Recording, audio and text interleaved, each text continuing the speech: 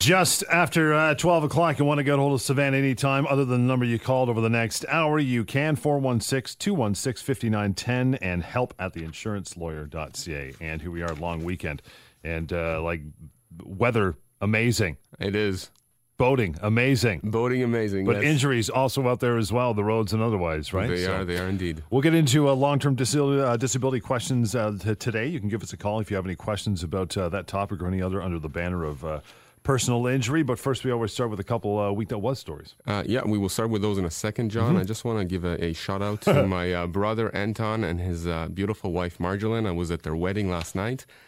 Came home quite late, but it was a spectacular Yeah, you sound wedding. like you've been out a little long. Just a little bit, that's right. But I do have to say, being responsible, I had a designated driver, my beautiful wife, who took control of the car and got me home safely, and that's the reason we're here today, John, to your chagrin.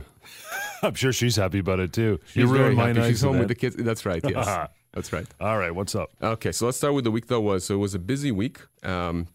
We had a few people that contacted us about long-term disability, and as you know, John, that's something that's we've been talking about for the last few months, almost for the last year, because it's quite prevalent out there. You know, it's a beautiful day outside today. It's a beautiful weekend. A lot of people are out there enjoying it, but for me at least, doing personal injury and disability type claims on a day-to-day basis, I can't help but think that, there are people out there who are in their homes. They're not enjoying the day. No. They're not enjoying the weekend. They're secluded. They're in pain. They are in tremendous stress, financial stress, physical stress, psychological stress. Why? Because they're dealing with insurance companies that are trying to squeeze them for absolutely everything. So let me tell you about an interesting case that I just recently settled. It involves a 47-year-old gentleman who was on long-term disability for the past 3 years. He was cut off after the insurance company produced surveillance that showed him shoveling snow for about 10 minutes last winter. Mm-hmm. Now, the reality was that he had to do it because of an extreme circumstance. Of course, the insurance company didn't care about that, but let me tell you about that circumstance.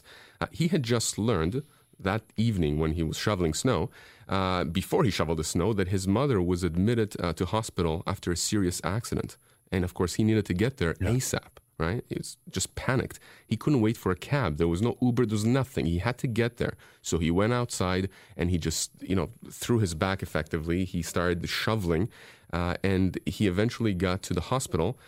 And guess what? This is something the surveillance did not show. He himself was admitted because of shortness of breath and a mild heart attack. Wow. So imagine that. So we're, of course, I'm doing the claim for him, and I'm telling him, don't worry about it, we'll deal with it. And of course, he's in a panic situation. He's been for 3 years relying on these payments month in, month out for his family. And of course, he gets cut off because of that 10-minute surveillance, and for which he had a completely valid explanation. He could not work. He's unable to work. Insurance company, of course, did not care. They had that 10-minute footage. Well, as of last week, his benefits have been reinstated. Cool. He received retroactive pay. It's not an issue. And again, it's something that really comes up quite often. Not necessarily the surveillance aspect, but this idea that insurance companies will seize on absolutely everything to cut you off, to not pay you. And again, what have I been saying for a long time now? And it's just a reality. Insurance companies are in the business of making money. And how do they make money? They will charge you whatever they charge you, and when it comes time to pay, they will either deny the claim or they will drag their feet. Again, I don't want to say that it's in every circumstance, but in my experience, and I can tell you that even as a defense lawyer representing insurance companies in the past, I got instructions, marching orders, quite a few times to fight claims which the adjuster, the insurance company that I was dealing with, knew were valid. And oftentimes, if you have a very strong lawyer on the other side who knows how to build up the case, represent the clients properly, then not only will those lawyers get the proper compensation for their clients, but oftentimes they'll be able to even get bad faith damages, punitive damages against the insurance company. So for people out there who are in that situation, if you're fighting a disability insurer, if you're in a car accident and you're fighting your own insurer for compensation, for anything to do with insurance claims, don't give up.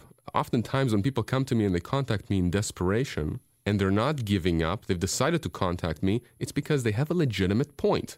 Yeah, most people out there are not stupid. They're just not dumb. They understand that they have insurance for a reason, to get peace of mind.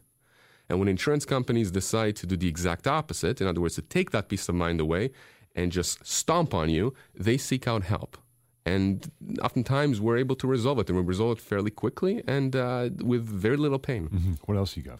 Okay, so there's another case that we've been dealing with, and this is an interesting car accident case that we resolved. This was a 42-year-old lady that was hit by a drunk driver about 2.5 years ago.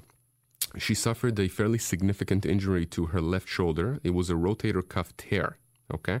A full tear, which is extremely, extremely debilitating, specifically for someone who is working with their hands, even Absolutely. doing office work. And so she had a permanent disability and permanent restrictions that resulted. Now, she, kudos to her, went back to work part-time, and she's a dental hygienist. So you just imagine how much she's using her hands and her arms. But she used to be full-time, and she used to have overtime hours.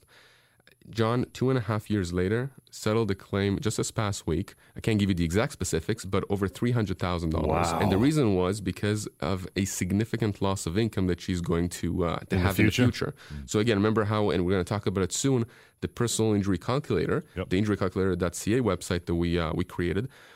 In this particular case, the value for her pain and suffering was minuscule compared to the loss of income component of her claim. Which we'll cover. And in the meantime, you want to give us a call, 416-870-6400, star 640 on cell. Savannah's number directly anytime, 416-216-5910, and help at theinsurancelawyer.ca. We'll get to some emails as well on the Insurance and Injury Law Show, Talk Radio, AM 640. 416-870-6400, star 640 on cell, or help at theinsurancelawyer.ca. We'll get to some emails here in just a bit. I want to talk about injurycalculator.ca now. That's right. Let's spend a couple of minutes talking about. So that's that website tool that I just mentioned before the break. And it's a website that we created a few months back that's been extremely popular because there's nothing like it in Canada, as far as I know. And what it is, it's an online tool that's free, that's anonymous, that allows anyone to just go on it and click in the accident date. So you choose the date that it happened, where you were injured, Toronto, Ajax, wherever, how old you are, what caused your accident. Was it a car accident, a trip and fall? Who was at fault for the accident? Was it you? Was it the other side? And then you input the type of injury. Is it a shoulder tear? A shoulder tear, exactly. Is it back pains? What happened? And you just answer a few of these questions. It takes you about 15, 20 seconds. We can go through it and let our listeners see what the results are. And what it does is it provides you at the end with a range of a dollar value of what your pain and suffering could be worth in legal terms. Yeah. So, for example, if you go through an example, let's just go through one. Let's put the location of the accident as Toronto, and let's put 34 years old, because that's how old you are, John, right? Hardly. Car accident, it was somebody else's fault, and now it's asking us to select the category that best describes our main injury. Some with the head. The head, okay, so I'm clicking on that. Now it's asking me, are we dealing with the teeth, the skull, the jaw, the nose, the mouth? Skull. The skull. Really? It does that too? Teeth, jaw, mouth? Wow. It asks you to identify exactly the injury. Cool. And so now with the skull, did you suffer a contusion or bruising, or was it a fracture? Let's go full. Let's go fracture. Fracture. Go large. Oh, you're gory. Yeah. Okay. Now it's asking, did you also suffer a brain injury or a concussion? At birth. Yeah, concussion's good. All right. One more question. Did you require surgery? No. Okay. Well, clicking on that, and then we're going through, and here's what it says. It says that you can get up to $312,000 for your injury. Now, keep in mind, you're going to have a significant range here that it's going to give you, and the reason is because even when you're dealing with a brain injury, sometimes you're dealing with a very mild brain injury, so the effects on you are not that significant. You can go back to work, you can do activities of daily living, etc. And sometimes it affects you to the point where you are completely debilitated. You're effectively in a vegetative state. Or exactly. So again, the importance of this calculator is that it gives you it's a tool. It gives you an idea of what you can expect for your pain and suffering. But as we talked about before, is just one part of your claim. You can have a claim for housekeeping expenses if you need to have somebody help you cutting the grass, shoveling future snow. income loss, all that stuff. Which Future can be a lot income more, loss. all those things, right? A lot more. In fact, you can have a claim where you're told that your pain and suffering is worth $50,000, but your future income losses are in the millions. Wow. Okay, there are scenarios like that.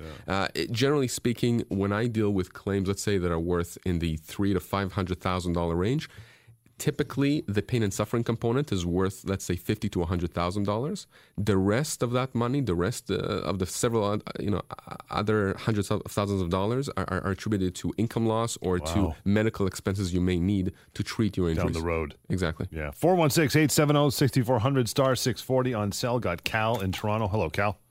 Hello, hi, how are you guys? Good. Good, how are you?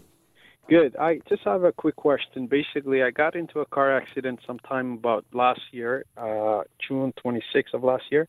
Mm-hmm. And I just received a voice message from my lawyer saying that your file is good for mediation. That's right. And I just wanted to know whether this is an advantage for me or disadvantage for me, because I don't even know.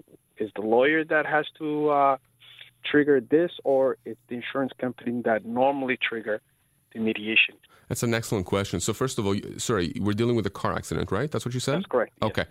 And do you know if it's a mediation with respect to your own insurance with accident benefits or with respect to the... It's the accident benefit. Okay. So with respect to the accident benefits, does that mean that they would have cut you off of some benefits? Were they paying you benefits initially, like income replacement or... No, they never did, because I'm a software developer, so I was constantly doing my work. Okay. And so technically all they paid for it so far was my medical expenses. All right. And did they cut you off those medical expenses at some point? No, they haven't. I'm still going for therapy and stuff like that. Okay. Did your lawyer explain to you that he was filing for something or she was filing for something? Honestly, I was on vacation. I came back. I heard the voice message saying that your file is good for to settle and to go into mediation. Okay. So I didn't call her back yet because I just wanted to gather more information before I get back to my lawyer. Yep. So let me give you some information, and I'm going to speak more generally as well, Cal, just so that I can give some background. Absolutely. So first of all, as we spoke about before, for listeners who haven't listened to the show before, when you're in a car accident in Ontario and it's somebody else's fault, you typically have two types of claims that you are going to be advancing. One is with your own insurance company for certain benefits, accident benefits, and those are income replacement. So if you can't work, you get the income benefit. If you need rehabilitation, chiropractic, massage, physio, you get those as well. Okay, so that's one component of the claim. The other one is when you make a claim against whoever caused the accident. At that point, you're dealing with that person's insurance company. Now, Cal is calling us about an accident that happened about a year ago. He was not provided with income replacement benefits. My sense, just from these few facts, is that we are dealing with the mediation, as he supposes, for the accident benefits claim. So what I'm assuming happened here is that he was not provided a certain benefit, let's say the income replacement benefit. His lawyer probably applied to have that benefit disputed. In other words, the lawyer is saying that he should have received that benefit. Right. And the next step in that process is that mediation, and that step is mandatory. The insurance company has to participate, and Cal, you and your lawyer will participate. Generally speaking, you will get to a resolution through that mediation process. When we come back, I'm going to talk a little bit more about the mediation process in the other context with the insurance company of whoever was responsible for the accident. Excellent.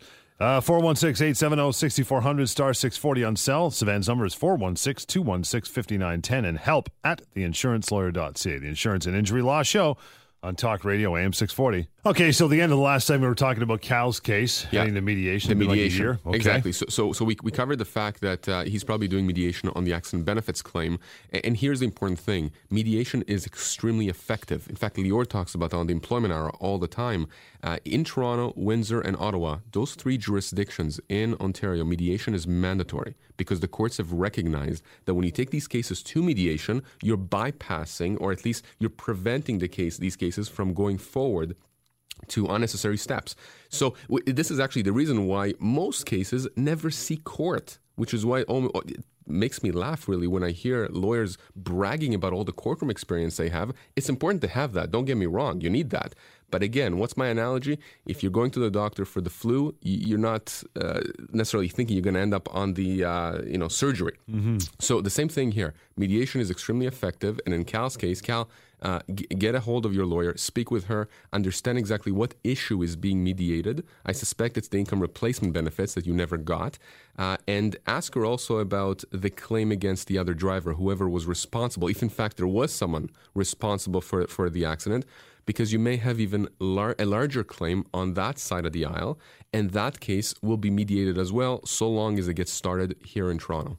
If it's been a year, and it goes through mediation for accident benefits, are they retroactive for the year or no? Or it's starting from when it gets It's all resolved? subject to negotiation, yeah, Okay. absolutely. When I go to negotiation, whether it's on long-term disability or when you're dealing with income losses, in fact, I just had a mediation actually this past week where it was a very serious car accident a few years ago on the highway. We're talking about just a crazy accident where my lady's car was just thrust under a tractor trailer, and it was absolutely horrible. But when we were discussing and negotiating the income loss component, the defense lawyer started up by saying, we can easily calculate your past losses. This is an easy mathematical exercise to figure out how much money you've lost. The trick is, how do you calculate what will be your future losses? Right. And that's, of course, where you have to have a fairly good lawyer, and you have to have somebody who's creative, and you have to have someone who does their homework, gets the necessary experts to build up the case to show that your losses in the future are going to be what you say they're going to be. Right? I mean, if I show up to a mediation, I say my client's future losses are going to be $1 million, John. If you're working for the insurance company, you're going to say, How? prove it. Yeah. Exactly. I have to prove it for my client. Yep. And that's something, by the way, that many lawyers forget who deal in this field, who practice in this field, that the plaintiff has the onus of proving losses.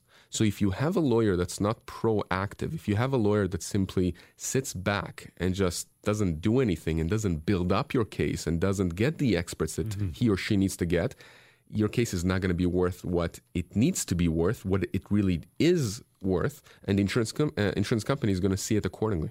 So how finite does the information have to be? Like, it has to be this is this person's going to need someone to walk their cockapoo every day. Someone's going to need someone to cut the grass. Like, how much information, how big a package do you need to put forth that insurance company to say, here's why it's $1 million? I'm going to turn the tables, John. Let's say that we're at trial, okay? Somehow this case that I'm handling did not settle at mediation. We got to trial, and you are the judge. You tell me, what do you need to know to believe my client that they're going to have those future losses? You're probably going to want to hear from my client. You want to hear from my client's doctors, perhaps from colleagues at work, perhaps from other lay witnesses, people in the community, perhaps experts that I've retained. The more information I give you, the more I can solidify the argument. No one has a crystal ball. And that's the reason why, by the way, we have this tension between insurance companies and claimants, because nobody really knows what's going to happen in the future. And of course, insurance companies are concerned that, well, we're going to give you this chuck and change right now, and then the next day you're going to get up and get a job. And you know what? That does happen. But the converse also happens, where insurance companies end up settling with you, and they'll give you X amount of dollars, assuming that it's going to allow you to carry on for let's say the next 5 years, because in 5 years you'll get retrained. And 6, 7, 8 years later, you're still unable to go back to work. Right. So it goes back and forth. But the point is that it's the lawyer's job. It's not even your job as the claimant. It's the lawyer's job to tell you what they need. And that's the reason why I tell my clients, I sit with them and we explain, me and my team, here's what we need. Here's perhaps we need you to keep a diary of what's bothering you every day. Perhaps you need to collect statements from friends and family. And, if you go to church, from your pastor, if you have a friend or not a friend, but neighbors are helping you do certain things in the yard, get these statements, get this evidence, as we call it. We can provide that to the insurance company, and that bolsters your credibility, increases the value of the claim. You're talking about long-term disability when we came back. Let me ask you some questions about that because we get emails for this all the time. For instance, so many people are confused by the term disability. What is the definition of that? Well, the definition really is your ability to perform the duties of your job. And can you do it? And if you're disabled, you can't. And when we say we can't, we mean you reasonably can't. Okay? Nobody says that you have to be paralyzed from the neck down to be unable to do your work. Now, insurance companies do throw these terms around. Totally disabled, for example. Anyone who's listening who's on long-term disability will know exactly what I mean. They see that phrase in quotes, totally disabled. Well, what does that mean? Again, it means you are reasonably unable to work. But there are two tests generally that people have to meet when they are on long-term disability. And again, I say generally because some policies vary. Very, very important to look at the policies to examine which test applies. Generally, if you are on long-term disability for the first 2 years, the test is, can you do your own occupation, right, John? So you are here at the radio. If you are unable for whatever reason, the question is, can you do your own job? If you cannot reasonably do your own job, then that means that you are entitled to long-term disability, assuming, of course, that's available to you. Okay. Right? And the second test is that usually happens beyond the 2-year mark. So you've been on disability for 2 years. At that point, the definition changes to, can you do any occupation for which you are reasonably suited by education, training, or experience. Right. We'll talk about that in a second. You a bit bet. more. 416-870-6400, star 640 on cell. Sivan's number is 416-216-5910, and help at theinsurancelawyer.ca. More of the Insurance and Injury Law Show right up on Talk Radio AM 640. We were talking about before the break long-term disability and the qualifications to get on or stay on. You mentioned the two tests that you go through. That's right. So for the first 2 years in long-term disability claims, the test is, are you totally disabled from doing your own occupation? Gotcha. Okay, and that's for people out there who are wondering if they qualify. It's that simple, except that you're going to need a medical note, either your family doctor or a specialist, to say that you cannot go back at the present time to your own job. The second test, the broader test, and this is where insurance companies usually use that to cut people off, is usually at the 2-year mark. So you've been on disability now for 2 years, you're getting the payments, no issues, and as you're approaching the 2-year mark, and usually it happens a few months before, perhaps at the 1.5-year mark, you'll get that letter, you'll get that phone call from the adjuster that's handling your claim that tells you, we reviewed all the medical records and documents, the definition changes at the 2-year mark. It's no longer can you do your own job, it's can you do any job for which you are suited for by education, training, or experience. And that's important. I want to make sure that I outline that.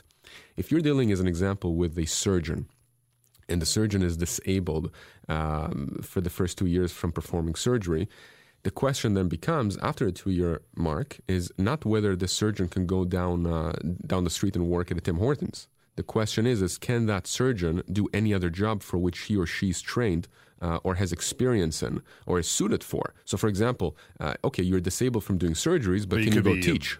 Teach or GP or exactly. Or something, right? Exactly. So, and that's usually where we find a lot of people getting cut off. And I got to tell you, people get cut off, and a lot of them don't consult a lawyer. They simply assume that the insurance company's decision is final. Oftentimes, they're invited to appeal the decision. And what do I say about these kinds of appeals?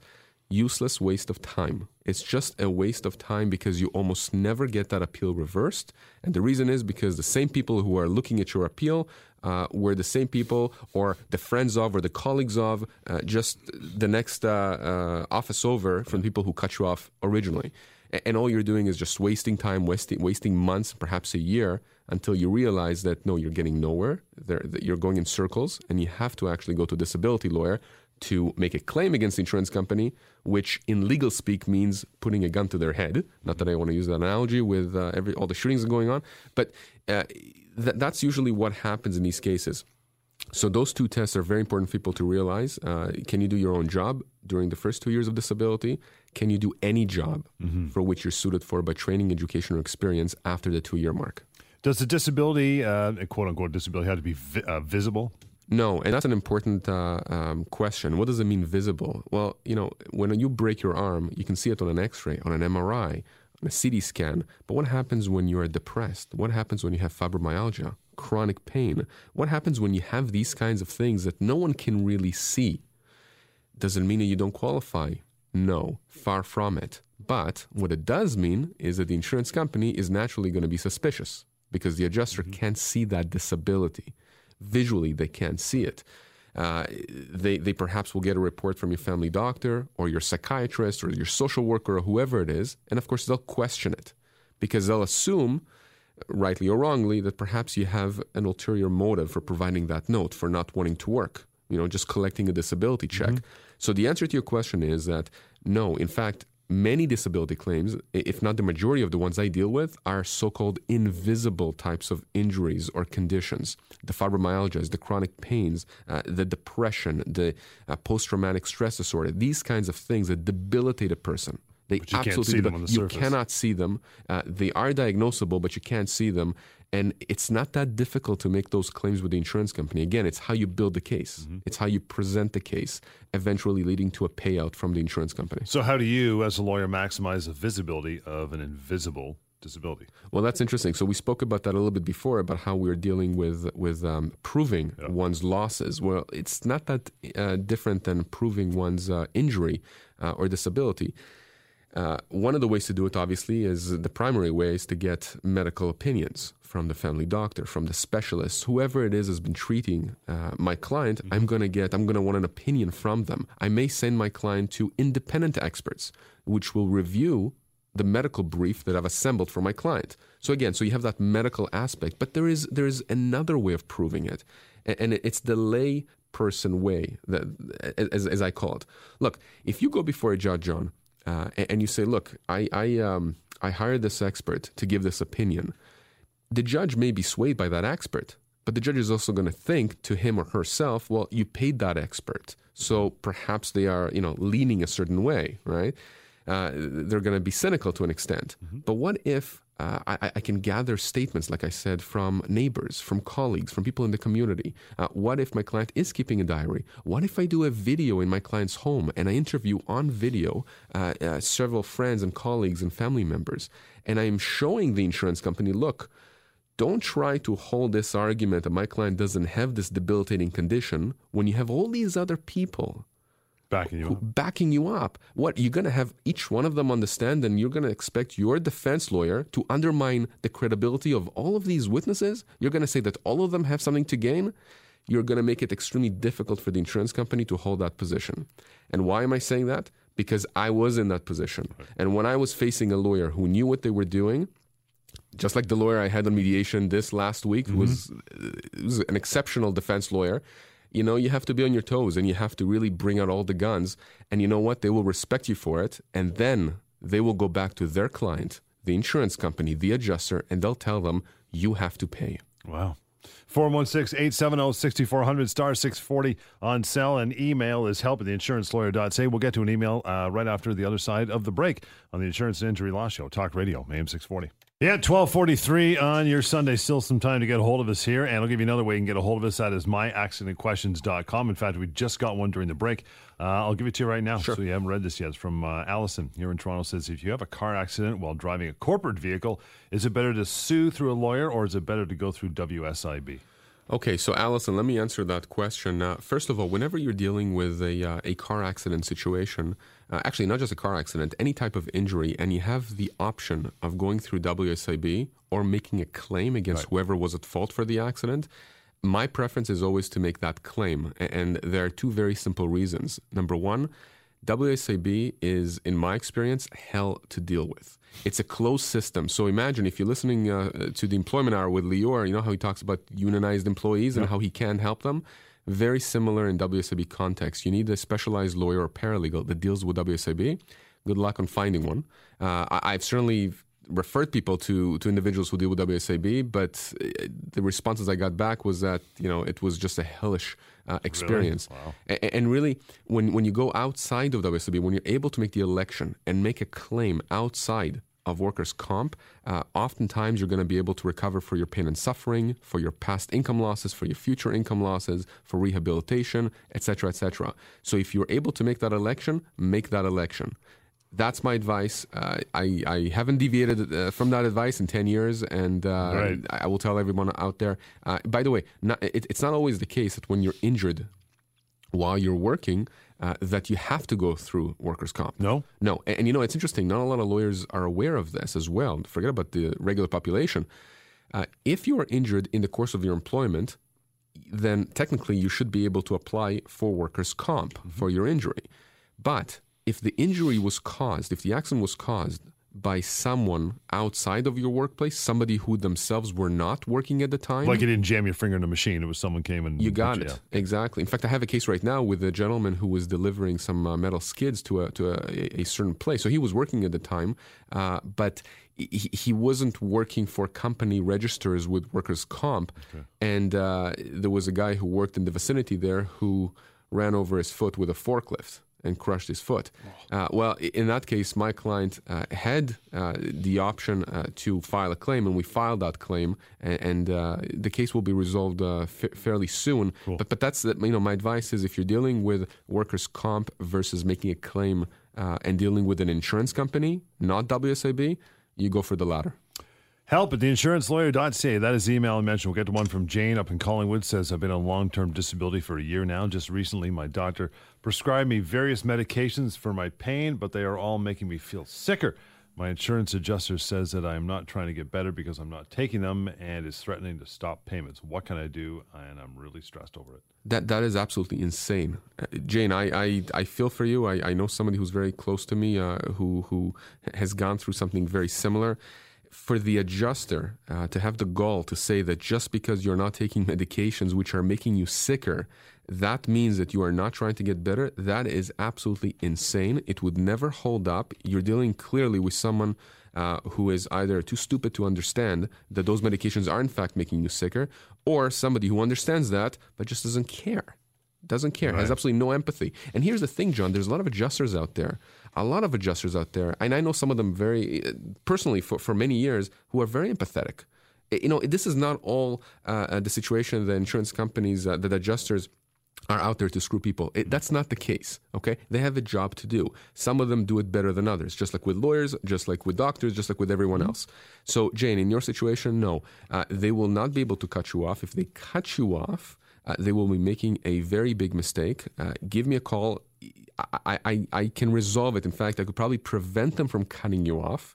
And if they do cut you off, the way that we present the cutoff will potentially be will allow you not only to claim the pay that you are entitled to, but potentially allow us to claim bad faith damages, punitive damages against the insurance company. Can that be significant?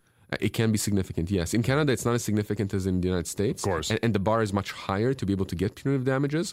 But insurance companies have been paying. They have been paying because the courts recognize that oftentimes insurance companies, just despite all the advice that they get from external experts, despite common sense, they do something that really hurts an individual. And that happens, unfortunately, much more often than not. You get a lot of people calling you where it's their family members or friends kind of coax them and convince them to call you. Why don't they just do it automatically?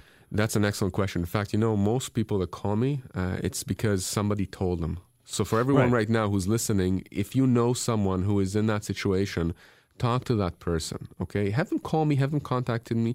In fact, a lot of times I get people who call me on behalf of someone else. So they haven't been able to actually convince the person to call me. For whatever reason, people sometimes are just too focused on their injuries, on their disability. They just can't take the time of day. They don't understand that they may need that help, that perhaps we can help them. I've had many situations where, especially in disability-type claims, long-term disability, when I've come on the scene, remember, John, I told you that after I have that initial conversation with the person who is disabled, the biggest thing they take out of that conversation, the biggest thing that gives them, the most, how would we say it? Like that gives them the most peace of mind is the fact that I'll be dealing with the adjuster instead of them. Yeah, they won't have to pick up the phone anymore. They won't have to answer an email from the adjuster or open that envelope that threatens them in any way. Right. That's a huge thing. So oftentimes it takes someone close to you, a family member, a good friend, someone to just help you go beyond that step, to just contact us. And never has there been a situation that I can remember where someone comes back and says, I'm really sorry I referred that person to you because that person is now doing worse. It doesn't happen. We'll talk a little more about that and that topic as well. 416-870-6400, star 640 on cell. You got help at theinsurancelawyer.ca for email.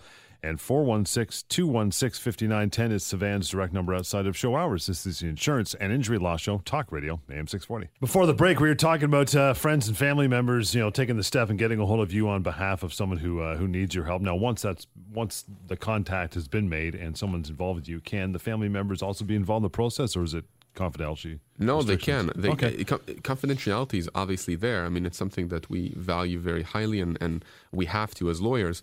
But by all means, I have disability claims, injury claims, a lot of these kinds of claims where the father or the mother or the sister or the brother or the friend is involved, whether it's for emotional support, whether it's because the person is having a bad day and they need to call. As long as my client clears it with me, then my team and I can communicate with them. That's not a problem. And they can go on with, dealing directly and dealing with other things on the case. Absolutely. Like a liaison, in other words. Absolutely. And a lot of times when you're dealing as well with incapacitated people, or if you have a child, for example, you're going to be dealing with a litigation guardian. So you're going to have to deal with someone else other than your actual client. No, it's not an issue as long as everything is done properly and it's on the books.